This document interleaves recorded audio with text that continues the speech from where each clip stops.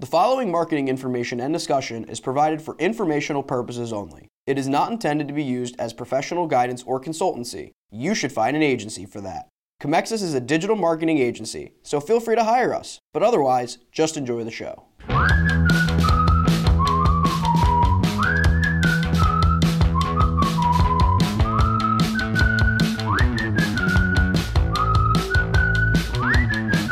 Hello everyone, welcome to The Buyer's Journey by Comexis, a discussion-based podcast on the ever-changing marketing landscape. I'm Matthew McGordy, the social media content producer here at Comexis. I am Len Ward, the managing partner of Comexis. And I'm Josh Lyons, the digital marketing coordinator here at Comexis. So today is Friday, and on Friday we talk about the advocacy stage of the buyer's journey. And the advocacy stage is normally when a customer or client who has gotten your service or product and is happy with it goes out and advocates for your brand, and that can happen on a lot of different places, social media, reviews, stuff like that. Today we're not exactly talking about the advocacy stage, though certainly since we're talking about Instagram, it definitely does play a part. We're just not going to be focusing on it as much. But what we're talking about today is Instagram having a test in Canada where they will be hiding public likes. So basically, they are going to be doing this test. Canadian Instagram users are going to be given a notification saying, hey, your likes are going to be changing a little bit, and all it's going to be doing is hiding the public like number on an Instagram post. For those of you who are wondering, yes, when you post something, you will be able to see how many likes it has and who is liking it, but you'll have to count them all individually to find out your grand total. That said, likes are still going to impact how the algorithm ranks a post in the feed, but the idea here was, at least as far as Instagram is concerned, was that they wanted to sort of make it less about a popularity contest, less feelings of, I guess, vanity or competition between posters, and I guess sort of disincentivize people with making a Finsta account or anything like that. That's a fake Insta account. It's where you post. Let's get into a little. You know what? Let's go into the terminology corner. So some people have Instagram accounts where they post the most like ideal aesthetic like perfect posts, and then they'll have basically a private Instagram account called a Finsta, which is where they post more less perfect, more run-of-the-mill, like less cleaned up images, and the idea is like one's more of a public persona and one's more of just a private Instagram account where you can kind of be more of yourself, and it's normally only followed by like friends and stuff like that. Anyway, the idea was that perhaps if you have people not comparing your like counts so much, you might not need a Finsta as much. Josh, you're like chopping at the bit to tell me about this. Let me just do one thing. Go ahead. So this is a quote from an Instagram spokesperson who spoke to TechCrunch. A lot of this is coming from Josh Constant on TechCrunch. This is a great piece. I'll link it in the description. Quote, later this week, we're running a test in Canada that removes the total number of likes. Sorry about that. No, you're good. Later this week, we're running a test in Canada that removes the total number of likes on photos and videos, video views in feed, permalink pages, and profile. We're testing this because we want your followers to focus on the photos and videos you share, not on how many likes you get. And then obviously the Canadian users who are in this will be told that they're in this test, basically. Josh, throw it down for me. I just don't like it. Like, I get it. I understand why they're doing it. The whole, like, we want everyone to be at, like, an equal, like, pace. And, you know, just because one person has 100 likes, it doesn't mean that they feel as bad about themselves as someone posting the same type of picture and they get 5,000 likes. Like, that part, fine. If they want to do it for that reason, so be it. But when you think of Facebook or you think of Twitter and how things are run, I just think of Instagram as just like you post pictures and people like it. And people like to see how liked other people's pictures are. So if you're just hiding that, you know, in the example, it shows that you can have like your friend, you could see your friends that liked it or one friend that liked it. There's going to be a bunch of example pictures in the blog description, all from TechCrunch. One is a zoom in on the like button and it shows like people who have liked it, and then there's one that's kind of a zoomed out what it'll actually look like in Instagram. Okay, anyway, continue, Josh. Yeah, so like right now you could see that it would say like liked by fill in your friend, and 503 others, whatever it is. Now it just says liked by Phil and your friend and others without a number. Now, what that reminds me of is when they did the jump from picture to video, and on the video it would tell you the view count rather than the like number, where when I'm looking at, if I'm scrolling and I see a video on Instagram, like I don't care as much about how many people have viewed it. I like to see how many people like enjoyed the video, because just like with an ad, you might you might be scrolling up, you might see a video start, and if it doesn't hook you right away, you're probably going to scroll right by it. But if I saw that, if it was posted 25 minutes ago and it already had 400 likes on an account that's not as big, I mean, people like actually enjoyed this. Maybe I'll stop and watch it. But you see the viewer count, you go, it doesn't matter. So it's the same idea with the pictures, where I kind of like seeing the like number because you can tell how many people enjoyed it. Usually because you follow people, you know who you follow. If it's someone that, if it's a friend of yours and they don't have as big of a following because it's more of just them to post personal, and you see that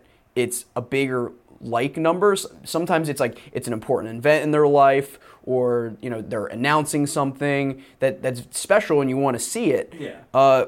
Now, by not having that like number, you just don't know. It could just be any random post of Mary taking a selfie at like the Grand Canyon. So, is it a cool picture, Josh? Yeah, it probably is a cool picture. I don't know. I get why they're doing it. It just seems like let people just have, like, people like to see their number, and they like to what's the word I'm trying to use? They're trying to flaunt their number count, because that's just sort of how Instagram is, and that's just how people think now on social media, especially on Instagram. So, I don't know.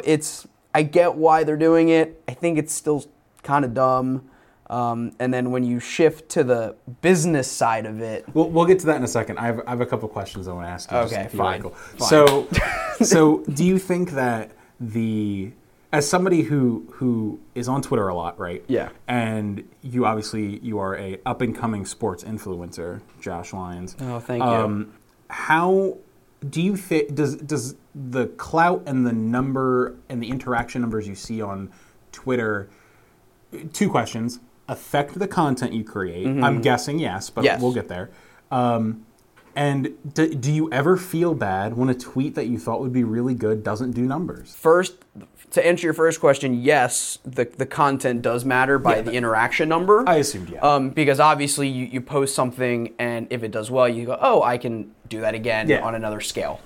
That's just common sense. For your second question, it's more, you might think of something, you think it's going to do well, you think, with the power of Twitter, you can get a bunch of retweets and it spurts out everywhere. But sometimes that doesn't happen. Mm-hmm. And your question was, how does it feel when it doesn't happen? How does it feel? Yeah. It doesn't matter that much. So now I have another question for you. Okay. When you see another account doing numbers on a tweet, how do you feel about that? Let's say it's a competitor of some kind. So if it's a competitor doing the same type of content, or just a content, let's just go with like the same type of content. So if they're also a sports thing. So if it's the same type of content or a similar type of content, and they're doing numbers and I'm not, or we're not, whatever. Does it feel bad, Josh? It doesn't feel bad. It just makes me want to shift. It's like, okay, this is working. How can we do better? Or this is appealing to the same demographic or the same group of people that we follow. How can we make it better? And it's the same idea with Instagram. So it's. I just wonder if because Instagram is such a more visual medium than Twitter is. Twitter is a visual medium, don't get me wrong. Yeah. But Instagram, it is unavoidable. Most people see the images before they see the text. Right. In Twitter, you're normally seeing the text before you see the image, with some exception. Right. I wonder if they have a valid mental health concern of hiding these numbers will stop people from feeling as bad about posting things. I don't know. Problem is, half these likes and half these things you get they're like bots. They're fake. Yeah. I mean, back in the day, this all started with a company called Mechanical Turk, way back. Mechanical Turk, you go in and there was college students. You would basically, for every time they gave you a like, there was a way you could track, and you get like 1/8 of a cent.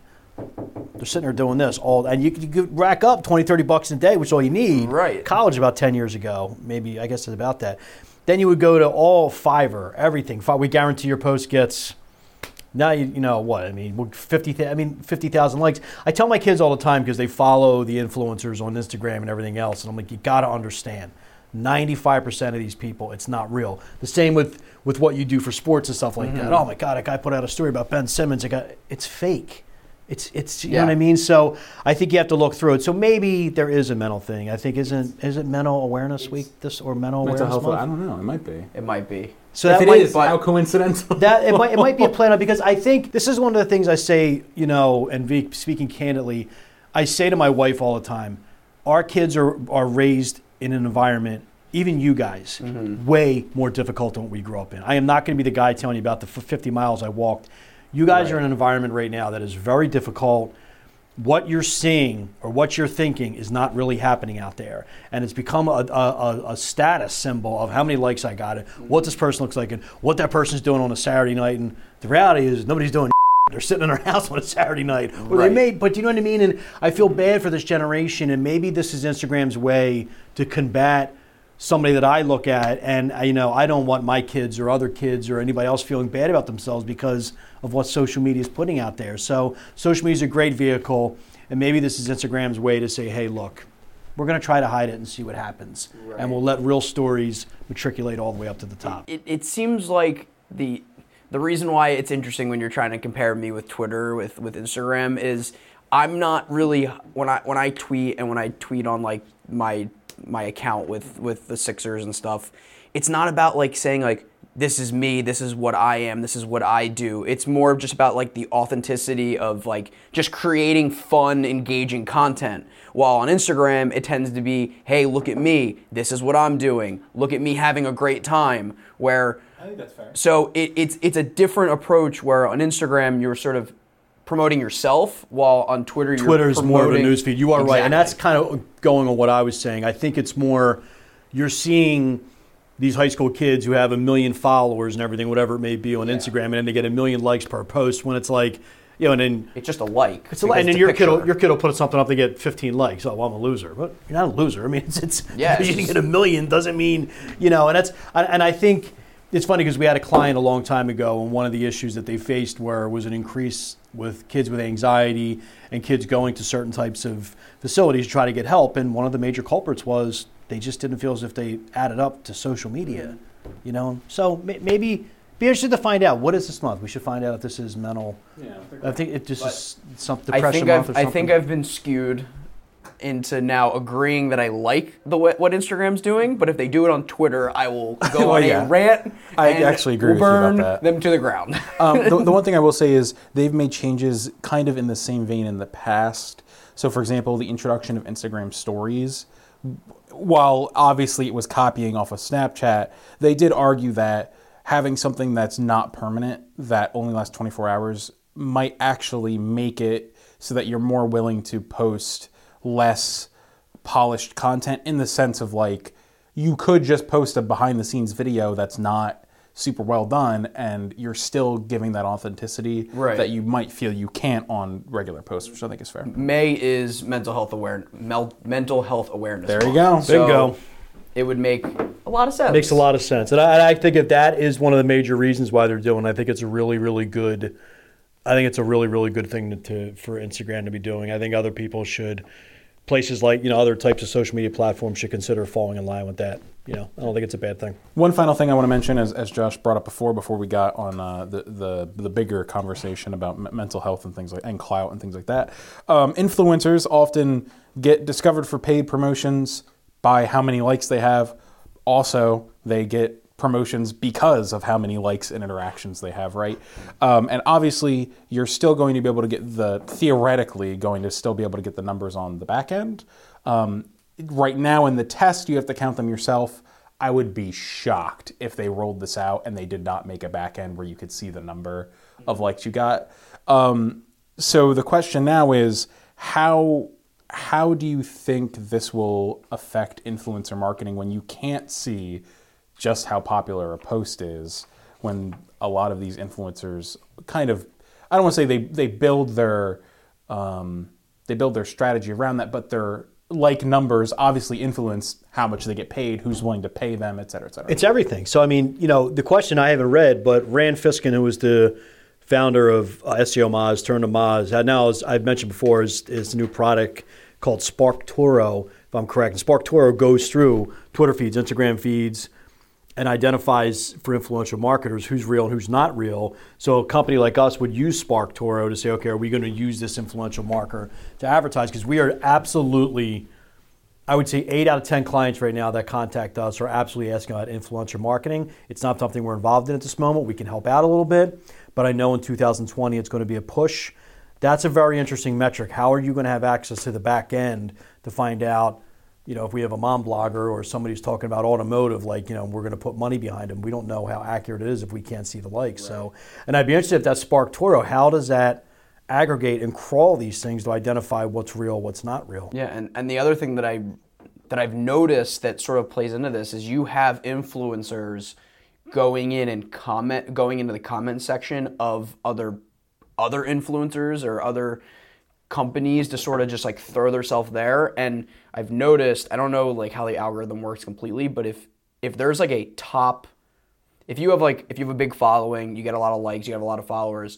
If let's say Kim Kardashian posts an Instagram post and a big influencer comments on it, their comment pops up on at the top or on before you click in to get more information. Mm-hmm.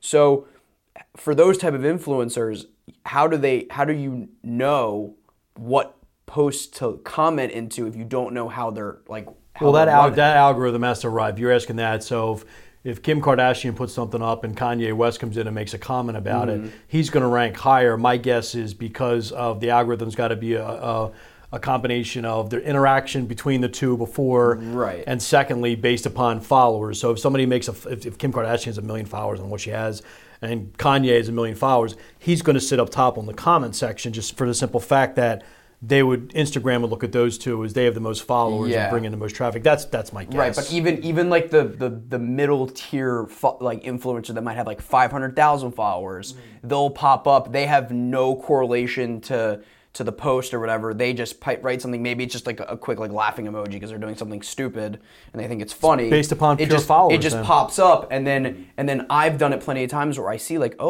don't know who this is, but why are they populating on my Instagram feed? I'll click into it. Boom, I'm on their page and I'm seeing what they're doing and who they're promoting. It's got to be numbers game and interest to you or something like that. So there's no way it's anything other than that. And it's also comment spam. It's old school. Right. It's old school comment spam. That's what they're doing. So. Yeah, but that's my point where if you don't know the amount of likes that people are getting on their posts, how do you know where to comment spam? Yeah. Because you don't know where they are. Just don't. Problem solved. So an Instagram spokesperson told TechCrunch that they're still in the exploratory stages. Obviously, this is just a test that they're doing, but they're definitely thinking through ways to tell how to sort of communicate value to brand partners and things like that for influencers. So we'll have to see what happens with that. I'm really interested in seeing how this test ends up. So hopefully it ends up going pretty well because I kind of like the idea. It's good. This is really stupid, offbeat, food for thought. But it's amazing how you talk about Facebook and Instagram and then you talk about YouTube and Google, and it's amazing in the next 3 years how the script is going to be flipped. You will talk about Instagram before you talk about Facebook, and you will talk about YouTube before you talk about Google. It's amazing that those two own the properties, and you think the fight's between Google and Facebook for ad dollars, but the real fight, the real war, the winner's coming war, is Instagram and YouTube. That's just thinking all the way out 3 years out. I'm like, it's funny how we talk now, and in 3 years, if we're doing this podcast or somebody else's, those are the two that are going to take priority. Just food for thought. Yeah. Well, that's all for today's episode of The Buyer's Journey. Check us out on Comexis.com, YouTube, and anywhere you get your podcasts. And please follow us on Twitter at @buyers_journey. Thanks for listening.